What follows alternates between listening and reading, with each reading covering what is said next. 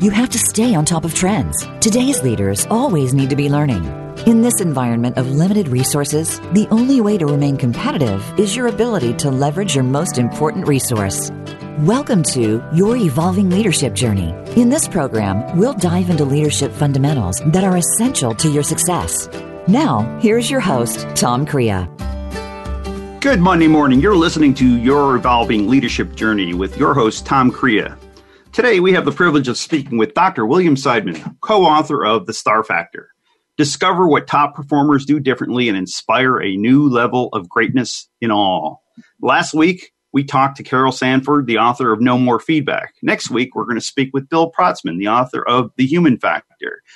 You can find everything related to this show at yourevolvingleadershipjourney.com.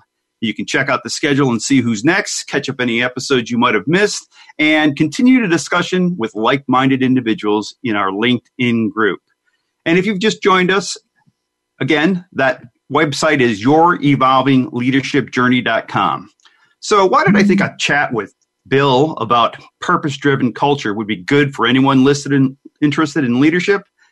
Well, I'm biased, and I honestly believe I'm a product of the best leadership developing culture in the world, and that's the United States Army. And as I was reading Bill's book, he captured so many things that I thought were characteristic of the things that we did, and I would hope that everybody can deliver and execute that as well. So let's talk a little bit about Bill. I'll give you his biography, a little bit of it, and we'll let him expand on that.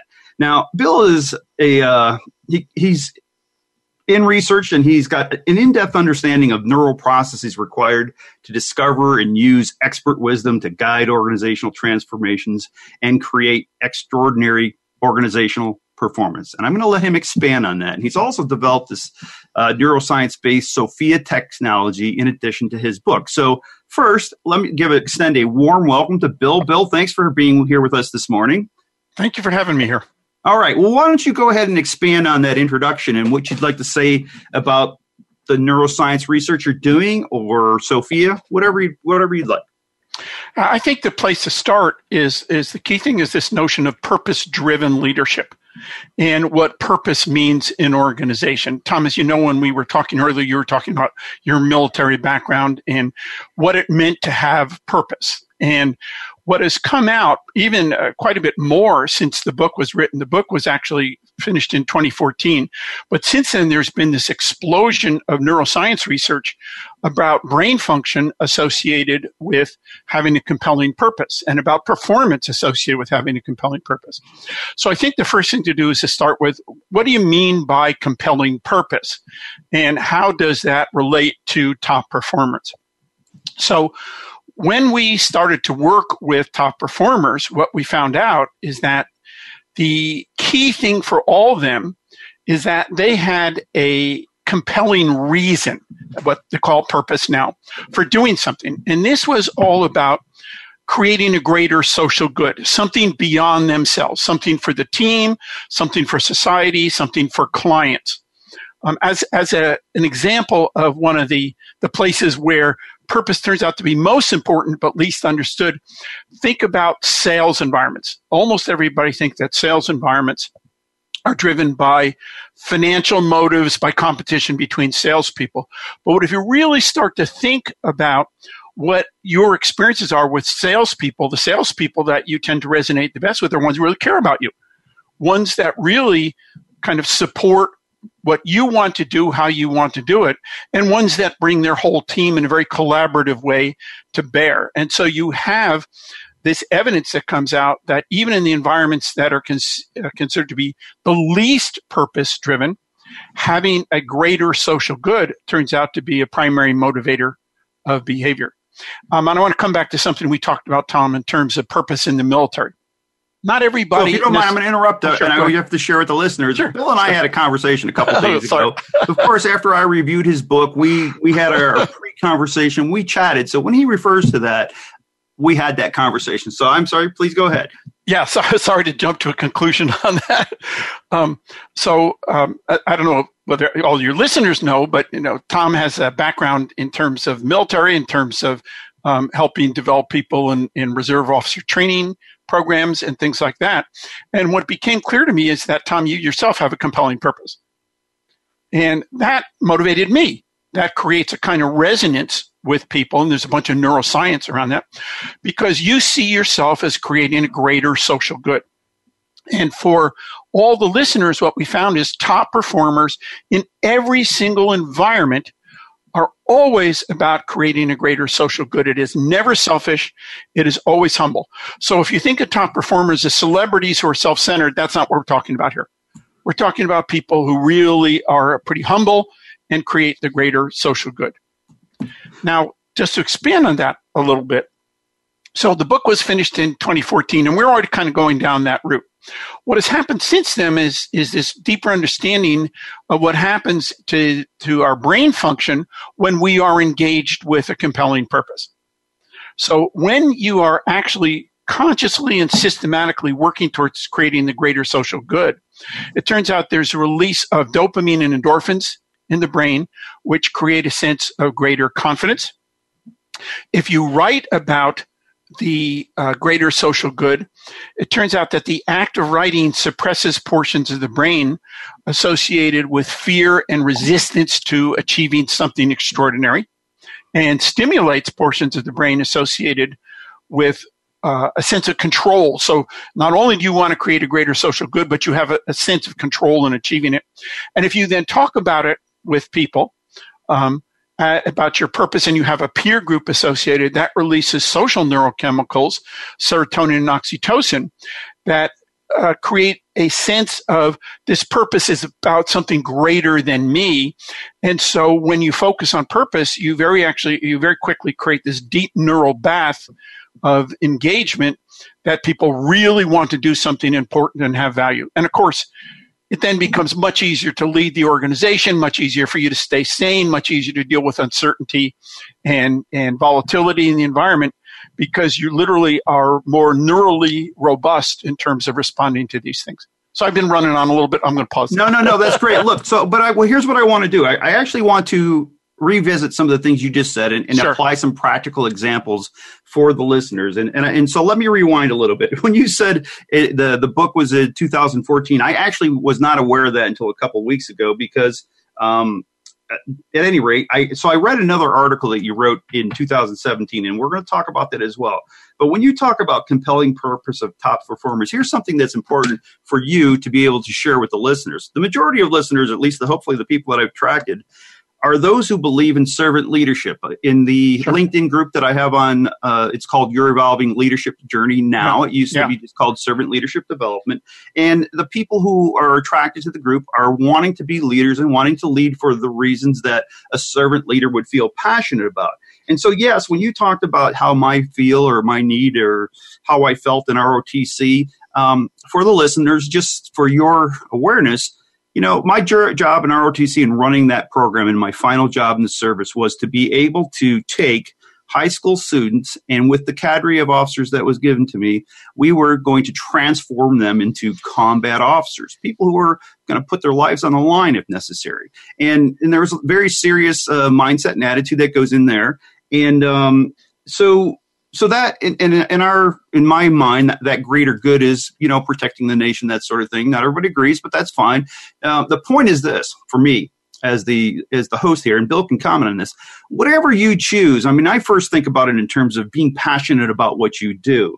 But when he's talking about a compelling purpose, that expands this definition. And I don't want to steal your thunder, but could you talk about being passionate about your work versus compelling purpose?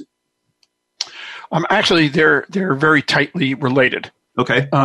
So it turns out that what people get passionate about is the compelling purpose. And when you have a compelling purpose, you tend to be passionate. One of the interesting things about leadership and organization is for a long time it was believed that that people were born with passion for things. Okay. But it turns out that that's really not supported by the science. That people literally can be educated and become engaged with a wide variety of passionate things when the purpose has a certain type of quality to it, when it is about creating a contextually sensitive social good. I am not talking about lame mission statements here. Mm-hmm. I am talking about this gut level commitment to achieving something of great value that you personally see as valuable, that it's easy to become passionate about. And it turns out that when you have that and when you give others an opportunity to develop their own sense of aligned purpose and to interact with that purpose, they will develop the same passion, and they will develop because of these neural effects. They will have the dopamine release. If they write it, they will suppress the resistance to the idea. If they talk about it with others, they will have the serotonin and oxytocin release. And so you can see people literally becoming intensely passionate where before they weren't. Now, let me put a caveat on this. There is no universal kind of Judeo-Christian, if you will, notion of this passion and this purpose. When you talk about servant leadership, certainly one of the main genesis and thrust of service leadership was the Christian community. It's really, in the best sense of servant leadership, throughout anything you do, it has the same properties. There's a kind of humility to it.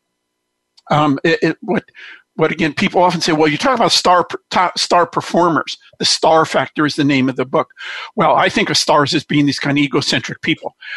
Turns out the top performers are not that. They are never that. They are, in fact, exceedingly humble. They are very committed. They are very open to other perspectives. They are very willing to share with others. And they like to see the collective success going forward. So in terms of servant leadership, the main tenets are this kind of humility, the support for others, creating a greater social good. That is exactly what we're talking about, but we are talking about it as a very individual thing. So I could say, the example I often give is, think of Robin Hood, right? Mm-hmm. For some people, Robin Hood was a hero of social equality. Steal from the rich and give to the poor. And he was supporting people in here. For other people, it's just a flat out thief. Okay. Well, let's get back to, I'm going to keep going back to a practical example because you've got so much information. And when Bill and I were talking the other day, we were talking about how we, for example, we got people to be more comfortable standing in front of a group and speaking.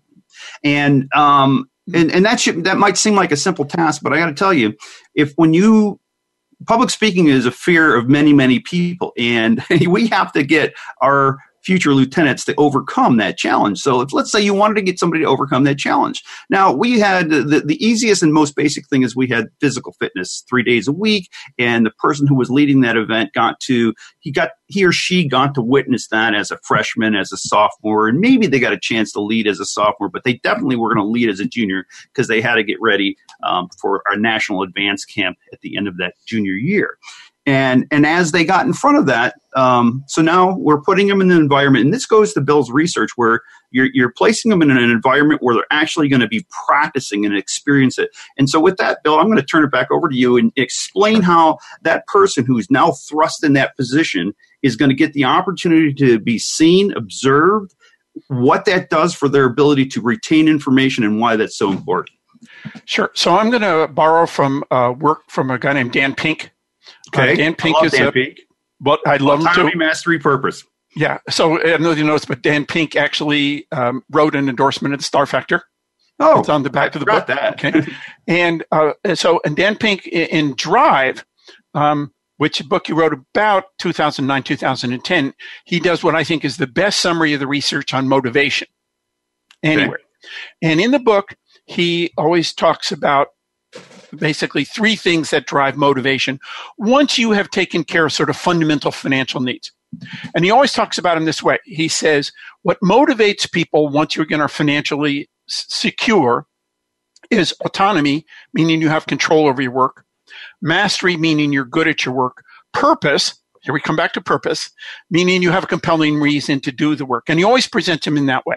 Mm-hmm. And our discussion with Pink was, your categories are right, but your order is wrong, and the order really matters. Okay. Okay. And the order is people do things because of a compelling purpose. This is the big reason they're doing. Simon Sinek wrote a book on that too about, start with why. And it's the compelling reason for doing these things. I have to interrupt. You want to know what I love about Simon Sinek? Sure. He gets some of his best examples from the military. For example, he does. The captain who kisses the wounded soldier before he's medevaced. Yeah. At any rate, I won't belabor that point. Sure. Well, but that's going to feed into some of the underlying notion, though, which is let's take Pink's notion of those three things and let's flip the order. Okay. Again, the order really matters. Purpose is your reason for doing things. If you have a compelling purpose, as you see in the military, you hear people in the military talking all the time about the mission and the brotherhood and things like that. You have a really strong reason for people to do the next thing, which is mastery. Purpose drives mastery because you want to get good at something. And then the final thing is autonomy. And I think the way to think about that is earned autonomy. What a number of organizations we work with did when Pink first came out with these things is they said, Pink is talking about autonomy. It's in the neuroscience what's called the primacy of position. The first thing you see is what you think is most important going forward. And a lot of organizations said, okay, let's go ahead and give everybody all this authority. Now think about that for a second. You don't know whether people are aligned on the purpose of the organization. You don't know they're very good at their job. And you're going to say, go make these critical decisions. Didn't work. So the way to think about it is when people have demonstrated that they really are committed to compelling purpose, when they have developed the capability to be great, then they earn the right to make autonomous decisions. Now let's come back to your example. What you are doing in that environment is the first thing is you're inculcating people with a purpose. There is a reason for doing these things. Mm-hmm. We are about protecting our country. We are about creating the greater good. And as we talked about, it isn't just combat, but the U.S. military does rescue missions, does lots of other things in terms of helping stabilize societies and things like that. It certainly is combat as the central face of it, right. But it's combat for a particular purpose. It isn't combat, at least we hope, for the sake of having combat. But wait a minute. Even in that example, I was trying to focus on just the ability to be able to speak in front of a group. I'm going to get to that. Okay. So when you have a compelling purpose, purpose drives mastery. Okay. So what is mastery?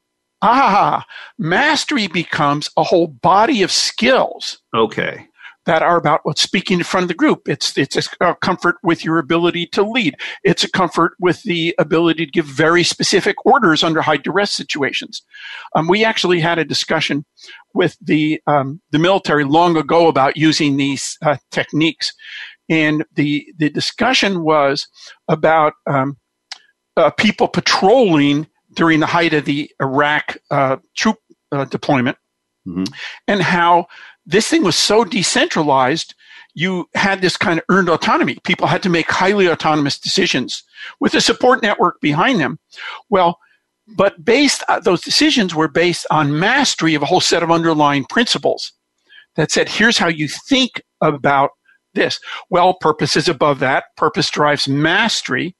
And when you talk about learning to speak in front of a group, the multiple things associated with leadership in a highly uncertain environment. Now, military being probably the most uncertain environment, but look at healthcare right now.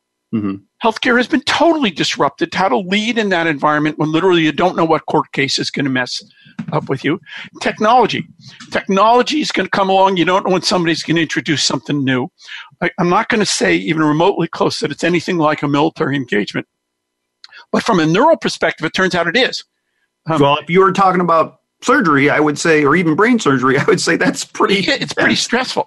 As a side note, one of my colleagues, her uncle was a surgeon in emergency departments. Mm-hmm. And my colleague, he came to visit us at work one time, and we were chatting around with him. He was kind of interesting person. And my colleague said, "I'm under such stress, it's unbelievable." And her uncle said, "Where's the blood?" "I don't see any blood." And he said, "You don't know from stress." And so, but if you then actually, and we've done actually programs using this technique for conditions and leadership in emergency departments. Mm-hmm. And it turns out that the most successful people see themselves as a compelling purpose, and they then learn some specific attitudes and behaviors in support of that. And that's exactly what you did in your ROTC program. You have a compelling purpose over years of development. A understanding of those skills and attributes that make people successful and develop. And so people will learn those things vastly faster, like 80% faster, if you have a compelling purpose for doing it. By the way, if you then went to those same people and you said, I'm not going to particularly tell you the reason for giving these orders or why you're standing in a formation the way you're, it turns out that people's retention of that and learning that is much slower. Mm-hmm. I mean, like substantially slower than if you say, the reason you're learning this is, right, here's your context. Cynics why. So let me ask you this, and pardon this this Sure. pun here, but what did Pink think? I tend to agree with purpose, mastery, autonomy, but what did the expert say when you told him? Pink's actual response was that he never meant to imply an order. Okay. That he was talking about them in a category kind of way. Now, a lot of the research on primacy of place came out after that. Mm-hmm. And so, he wasn't aware. But again, what we saw for the top performers is the top performers were always purpose-driven. Purpose drove mastery. Purpose and mastery together created autonomy.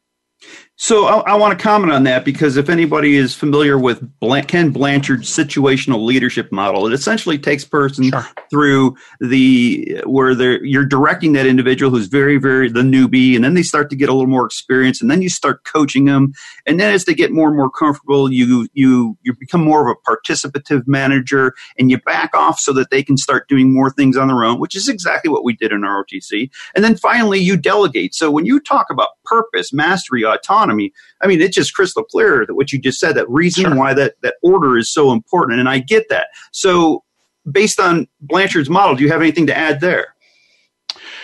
Yeah. So one of the things we've done since the book started is we really focused in on the issue about what constituted somebody being a great mentor. And the notion of being a mentor turns out that the first thing great mentors talk about is purpose. They'll say, well, why do you think this is important? What are we doing here? What do we achieve? But then they say, now I'm going to guide you through a development process that has a lot of structure to it. Okay. And it turns out that the structure, very consistently in looking at how the best mentors do, had 4 component parts to get organized. And then there's some supporting parts to each of those things. The first thing is they really hammered in on the correct mental model, that passion you're talking about. Okay. What is it about that makes this important? Let's dig it deeper. Let's personalize it. Let's apply it to the practical situation. Secondly, they would say, here are the basics you need to master, skills and attitudes. Here's the foundational things. That's a lot of what you're doing in ROTC. Then they would say, okay, what are the next level things? How do you advance that going forward? And then the final thing they would focus in on is, how do you sustain that? And this is kind of language that emerged in the messy real world. Okay, so you can have all these kind of idealized models about what are the basics, what are the advanced skills, but you get into the real world, and the real world, it's like the military thing. How long does a plan survive battle? What is it, 10 seconds or something like that? Right. So the idea here is that you have the compelling purpose that gives you a framework. Uh-huh. You have the basic skills. You have the advanced skills. But then you get these experience from these mentors about how you do it when things are going wrong.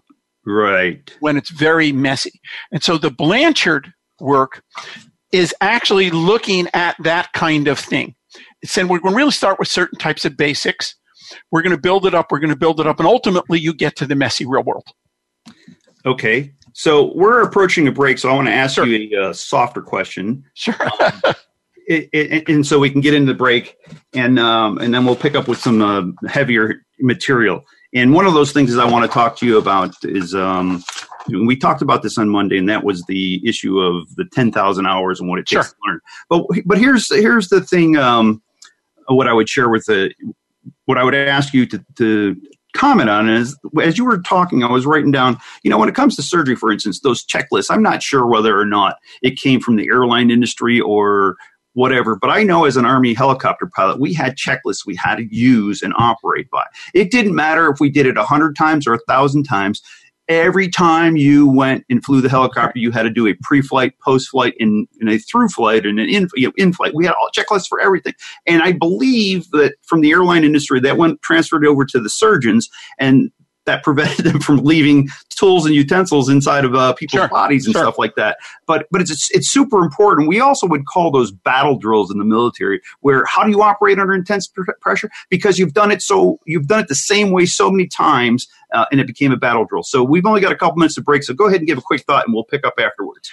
Yeah. So there's no value in sort of replicating at a judgment level that which can be done by rote.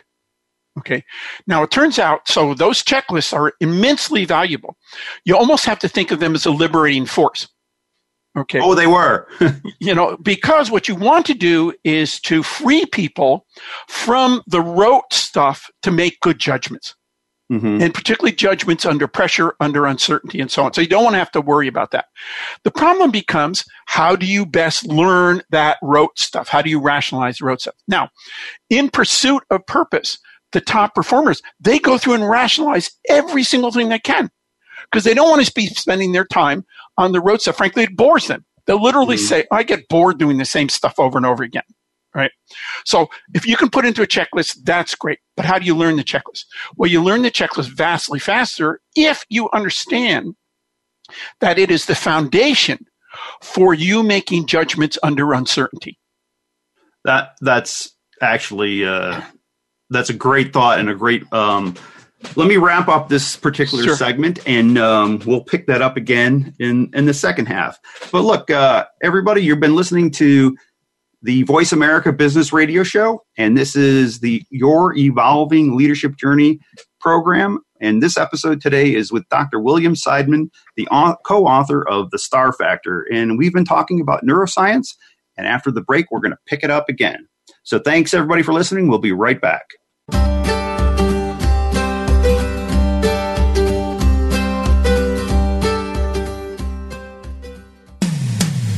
When it comes to business, you'll find the experts here. Voice America Business Network. As Tom works with leaders, something he consistently sees is their struggle with engagement and retention. Then their frustration with having to repeat the employee development process again and again. What most people don't know is the answer lies in love. Once they realize that they simply need to apply the golden rule, the results are surprising. They start bringing out the best in others. They develop confident, capable employees, and they find they have more fun and freedom and less stress in their lives. Perhaps most importantly, they satisfy what they've been craving. Now they've created the culture that they and their team have always wanted. This is when synergy takes over, and the results are astounding. The first step is critical.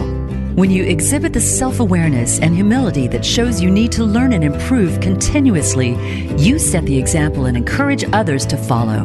To learn more, visit Blackhawk Leadership Development at blackhawkspeaks.com. That's blackhawkspeaks.com.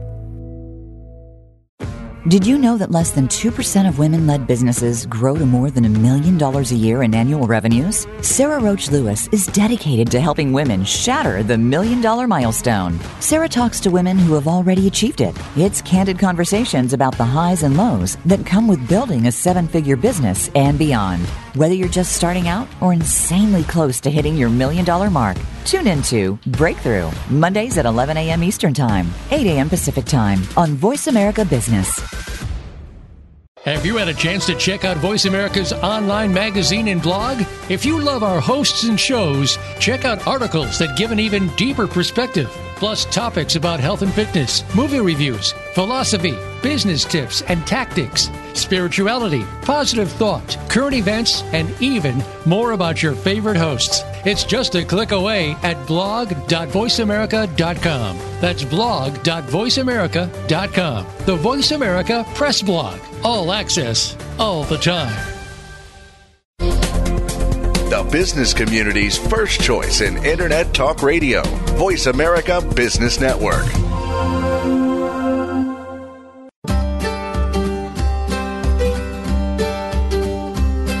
You are listening to Your Evolving Leadership Journey. To reach the program today, please call in to 1-866-472-5790. That's 1-866-472-5790. If you have questions or comments about the program, you may send an email to tom@blackhawkspeaks.com. Now, back to Your Evolving Leadership Journey.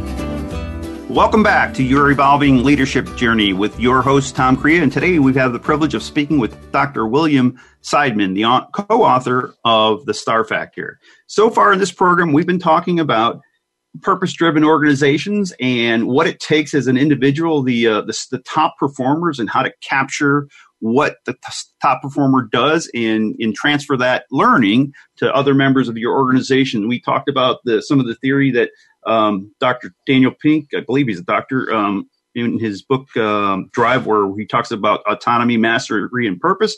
And Bill here shared that the order is very important. It's purpose first, then mastery, then autonomy. And that was an enlightening facts point. So if you missed that part, I encourage you to listen to this and go back to it later. Now, look, I also want to share with you this article that I read that Bill wrote a couple years ago, and it has to do with if you've read the book by Malcolm Gladwell about it taking the best people, the peak performers are at 10,000 hours. Bill's got this article, and it's entitled The Neuroscience of Self-Directed Learning. And he starts with saying the best talent is almost always deeply engaged and incredibly productive. Wouldn't it be great if learning leaders could clone those people? And then he says, well, that's a question. He says, well, they can. And he goes on to talk about this concept of 10,000 hours. So with that, Bill, go ahead. Tell us about that article and what that means. And because earlier you said the Star Factor was written in 2014, and neuroscience research it goes at the speed of perhaps light. I don't know. But anyway, it's advanced. And so please catch us up to date from your book. Yeah. So one of the things we've done even since the book is we really focused in on this issue about what made somebody a great mentor, and how do you basically proliferate the knowledge. That's in terms of, like, for instance, how do you create a servant leadership organization, not just an individual servant leader at a time or lead that way. And when we really studied mentors, what we found out is that mentors basically kind of break their behaviors and capabilities into two domains.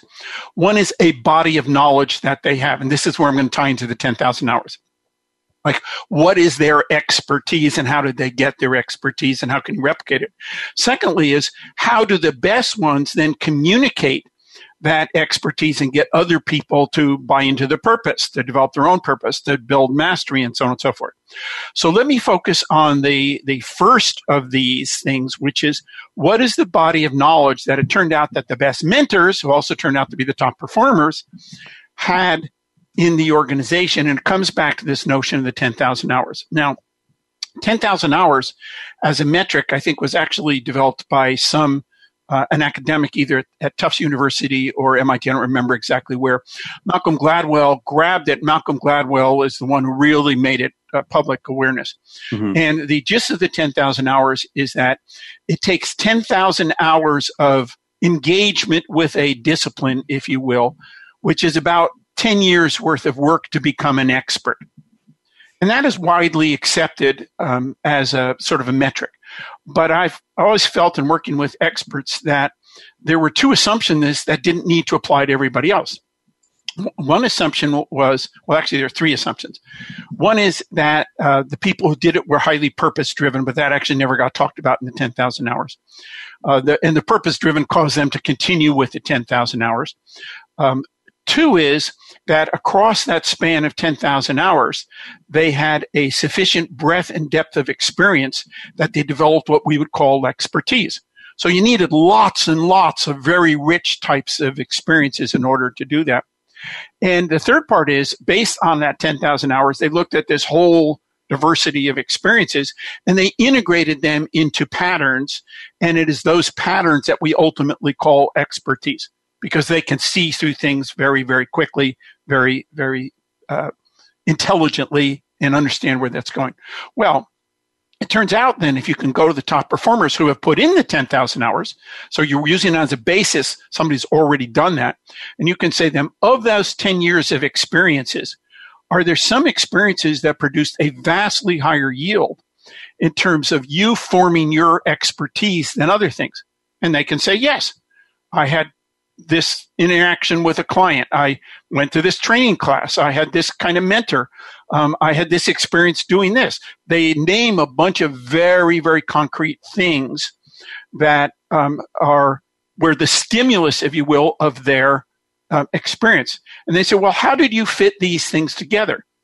And they say, well, this one was talking about this and this one was talking about that. And I saw that they kind of bolted together in the following kind of way.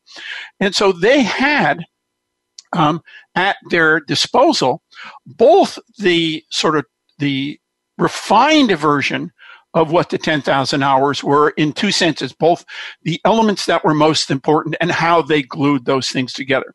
Now, what is interesting is you go to the experts, you can't say to them, just tell me that stuff. They are what's called unconsciously competent. So make sure you expand on that so everybody knows what that means, unconsciously competent. So they are unaware of what they did and how they got it and what they do. So if you go to them and say, well, an expert, you tell me what they do, they always give you a very tactical response. Okay. You have to actually interview them in a particular kind of way, which is what we developed for doing the book. And it's in the discovery section of the book.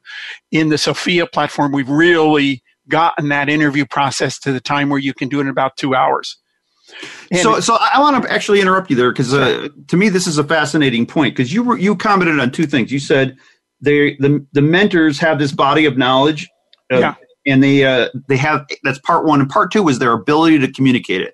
And to me that was going to be the most important question. Well, how do you extract that knowledge out of somebody?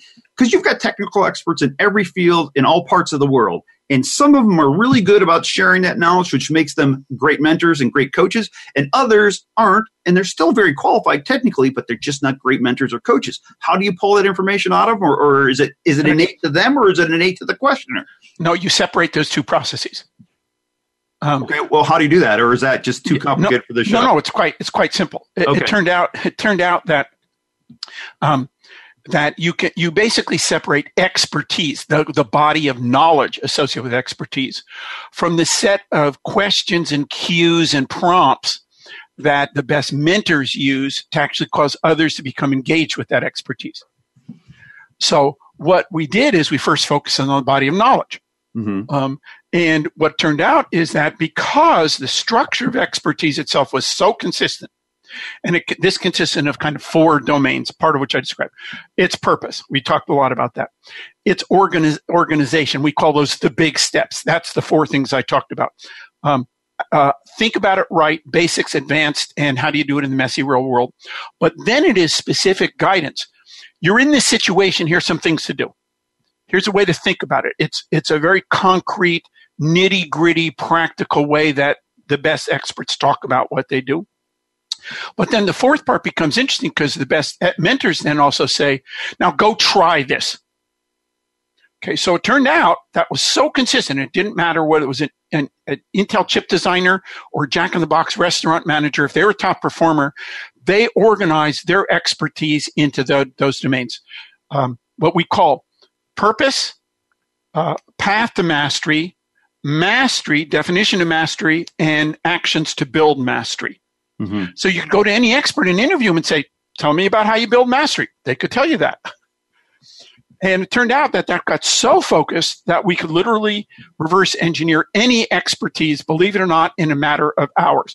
Now, in one sense, that's horrifying, which says, I don't care how big an expert are, the human nature of how our brains consolidate information compresses it down into these very, very tight capabilities. So we can basically reverse engineer expertise, and anybody can do that in very, very rapidly. That turned out to be the easy part of the puzzle. The hard part of the puzzle is where you went. So I want to share with you and the audience almost a traumatic experience for me when I was in flight school. So I'm learning how to do something in the very, very basic part of the program, and my instructor pilot's in the other seat. And they would roll off the throttle, which means get rid of the gas, and you immediately had to get in auto rotation mode, which is just counterintuitive. And you got to dip the nose down, and you got to save all that potential energy for the last moment, and you've got to lower the collective and start tilt the nose down. That's just not natural. I mean, you want to pull back, and that's the worst thing you can do. Well, when I finally got over that first hump of that, I think my instructor pilot knew what was going on. And he felt, okay, we're going to challenge this guy for the next step. So he rolls off the throttle. I immediately lowered on the corrective, dipped the nose down, and he yanks the controls away. And I'm like, I did that right. Why did you do that to me? Well, he says to me, didn't you see those wires? So now he's trying to get me to expand. So go ahead. What are your thoughts on what happened in that personal traumatic experience for me? So that's perfect. So remember I said that the experts have this structure where they have this path to mastery where they kind of get you organized. Okay. Mm-hmm.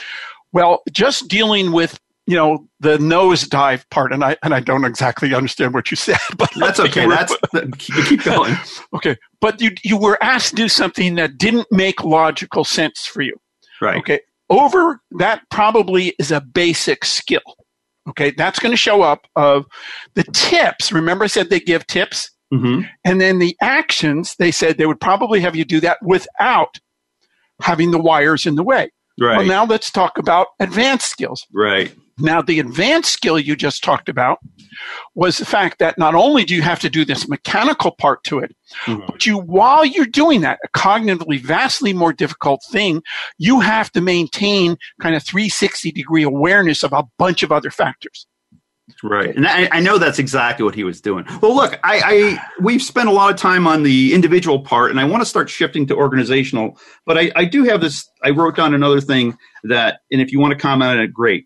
Practice makes perfect. I never believed in, or I learned to not believe in, because I preferred this expression. Perfect practice makes perfect. Sure. And I think what you're talking about feeds into this. If you do things through the smarter way, if you will, you're not going to have to spend 10,000 hours to get to that mastery. You're going to get there much, much quicker. So any final comments on the individual side? Well, actually, let me tie those things together. Okay. Because you started to raise the question about, so what do these mentors actually do in terms of the prompts? Okay. So literally then you have this body of knowledge, but how do you learn it in an organizational sense? And if you then say to me, well, how do you build a great culture? How do you build a servant leadership culture? My response is one person at a time. Mm-hmm. Okay. So you're actually developing each person, and that collectively produces this much broader environment. So in order to answer your bigger question, I want to go back and answer the smaller question. And I want to go back to your example of your flight instructor there, basically intervening and teaching you in a really hard, messy, real world way. Yeah. So I want to talk about what he did. Okay. So it is probable that you had gone through some basic training. It is quite possible even that somebody in that part had mentioned to you other things are going to happen. You can have this 360 awareness and things like that. But when you're at a basic level, cognitively, that's all you can handle. Right. Okay. So there's a progression. You build up things. Well, it turned out when we studied mentors, they literally said things like, now we're going to add a little bit of messiness to this. Mm-hmm. Okay. Right. Or now so in programs we develop, we say to people, embrace the messy real world, because the messy real world gives you the best learning experience, really reinforces the basics, but gets you to apply things in a context. Now, I'll bet the next time you're in that situation, you were looking for wires. Oh, I was. You were looking for other stuff. So by having a messy real world experience, and having the instructor point it out to you and you engage with it, your learning about that vastly accelerated. So I got to ask you one more question here before, because I do want to get into the organizational, and we're running out of time. But I'll tell you the other thing that was going through my mind. He got me that time, and I was going to do my best to never let him catch me off guard again. What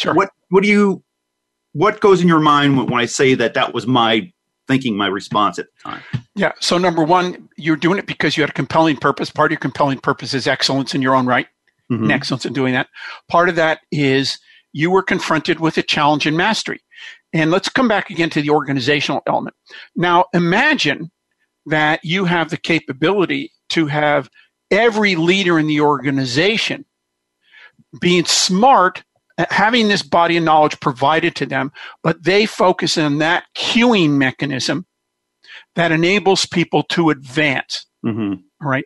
So imagine replicating that instructor, replicating that experience in a safe environment a gazillion times, which I understand in many cases now you do in a simulator, right? Exactly. And the instructor introduces more and more complex things. Well, in an organization, that's what a great mentor does.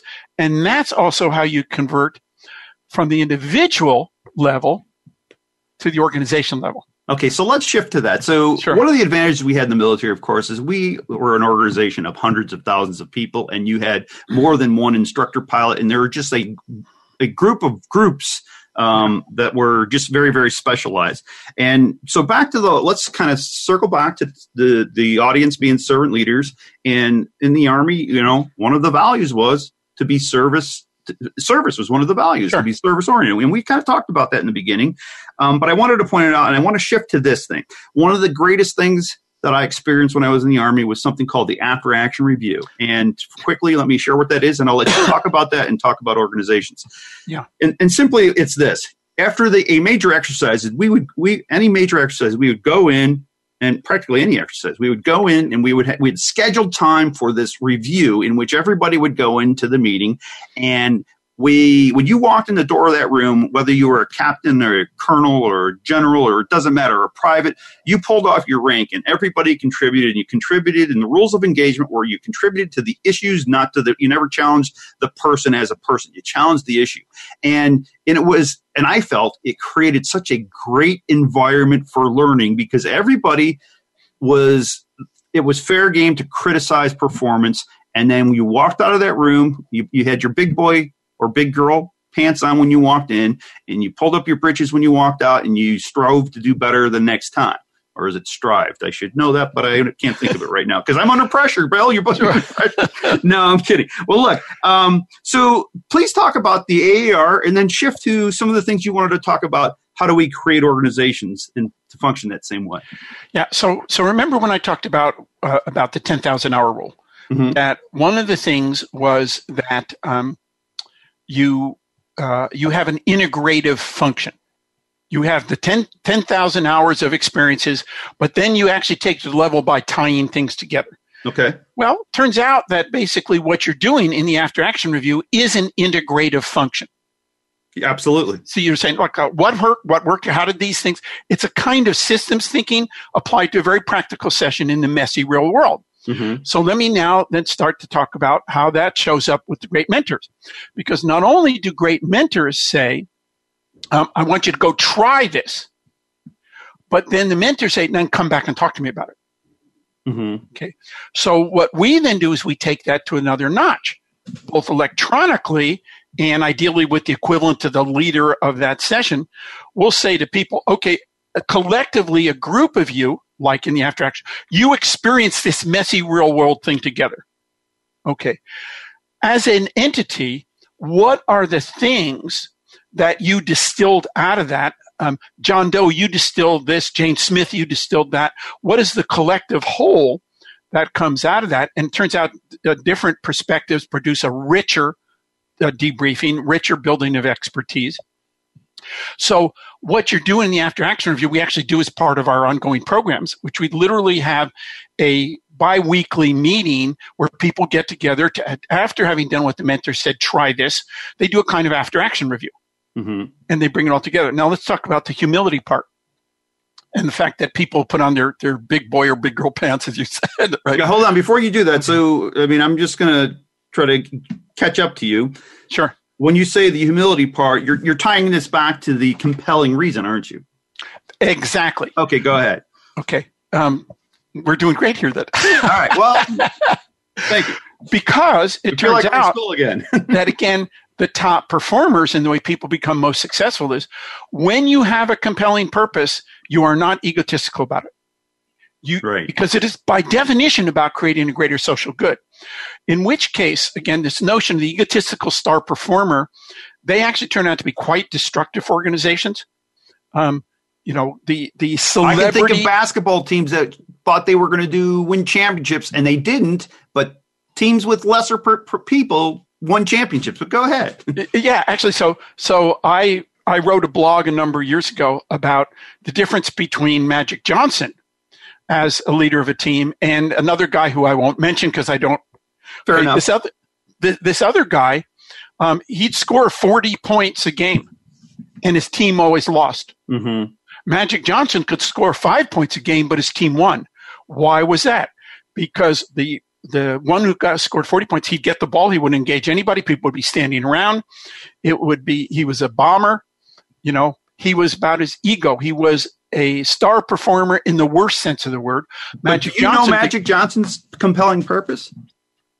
Oh, I never actually heard him say it, but I'd be willing to bet it was about creating a team and environment that is. I'll tell you the story, and it comes from Pat Riley's book, The Winner Within. Yeah. So when Magic Johnson played basketball in high school and below that, he would win championships all the time. And then one day they're getting the award for winning the tournament, and he's looking around, he's seeing all these glum faces on all the players, and he thought to himself, because the coach kept telling him, shoot, because then he'd win.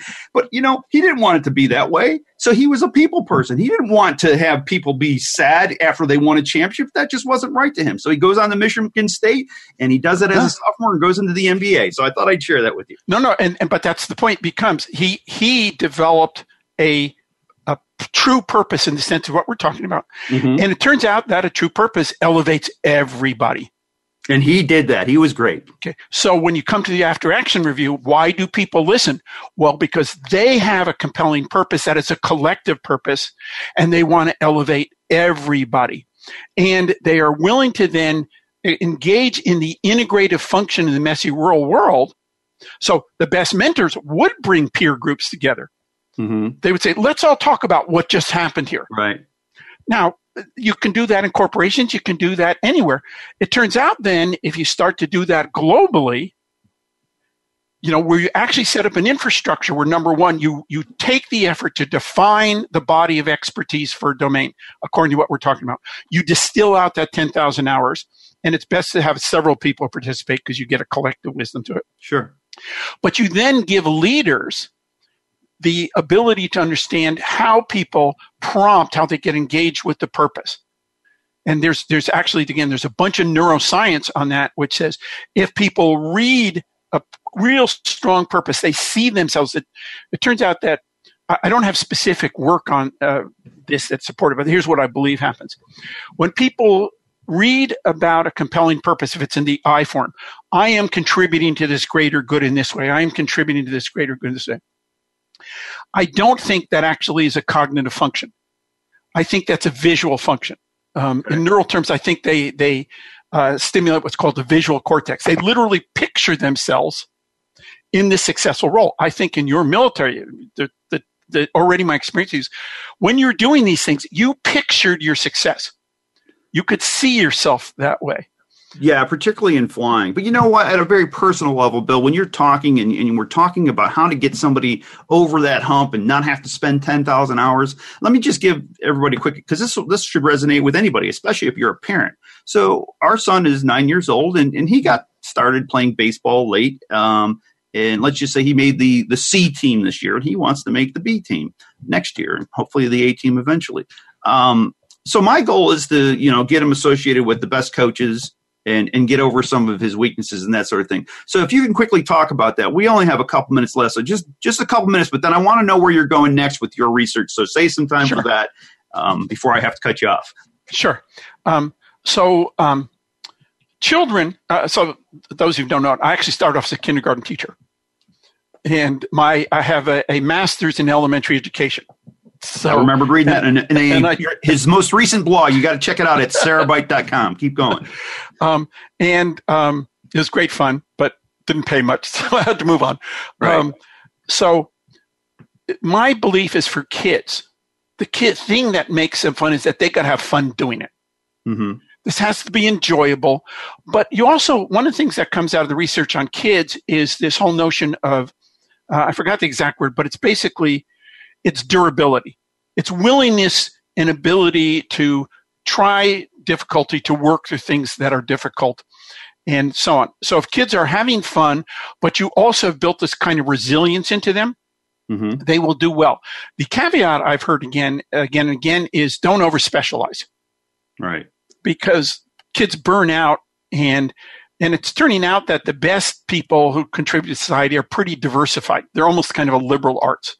Yeah. And when we spoke on Monday, Bill shared the concept of, hey, Michael Jordan didn't play basketball or start playing until when? What was that? No, he didn't make his basketball team his sophomore year.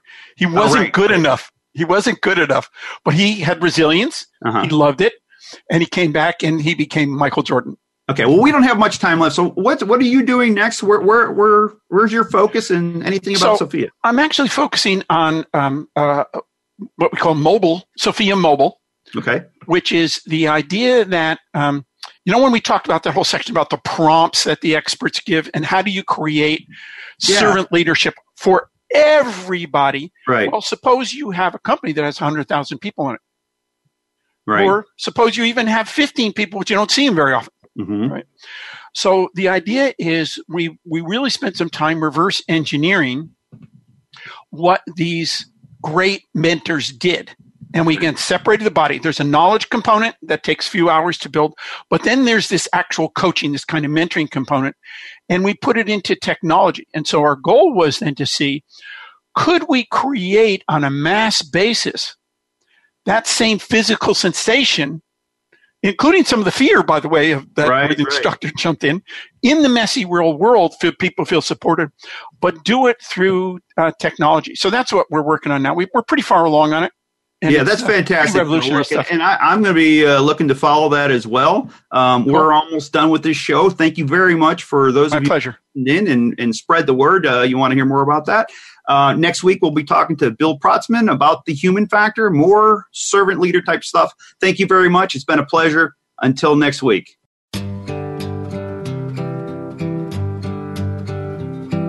Thank you for tuning in this week to Your Evolving Leadership Journey. Be sure to join host Tom Crea for another edition next Monday morning at 6 a.m. Pacific Time and 9 a.m. Eastern Time on the Voice America Business Channel. And have a great week.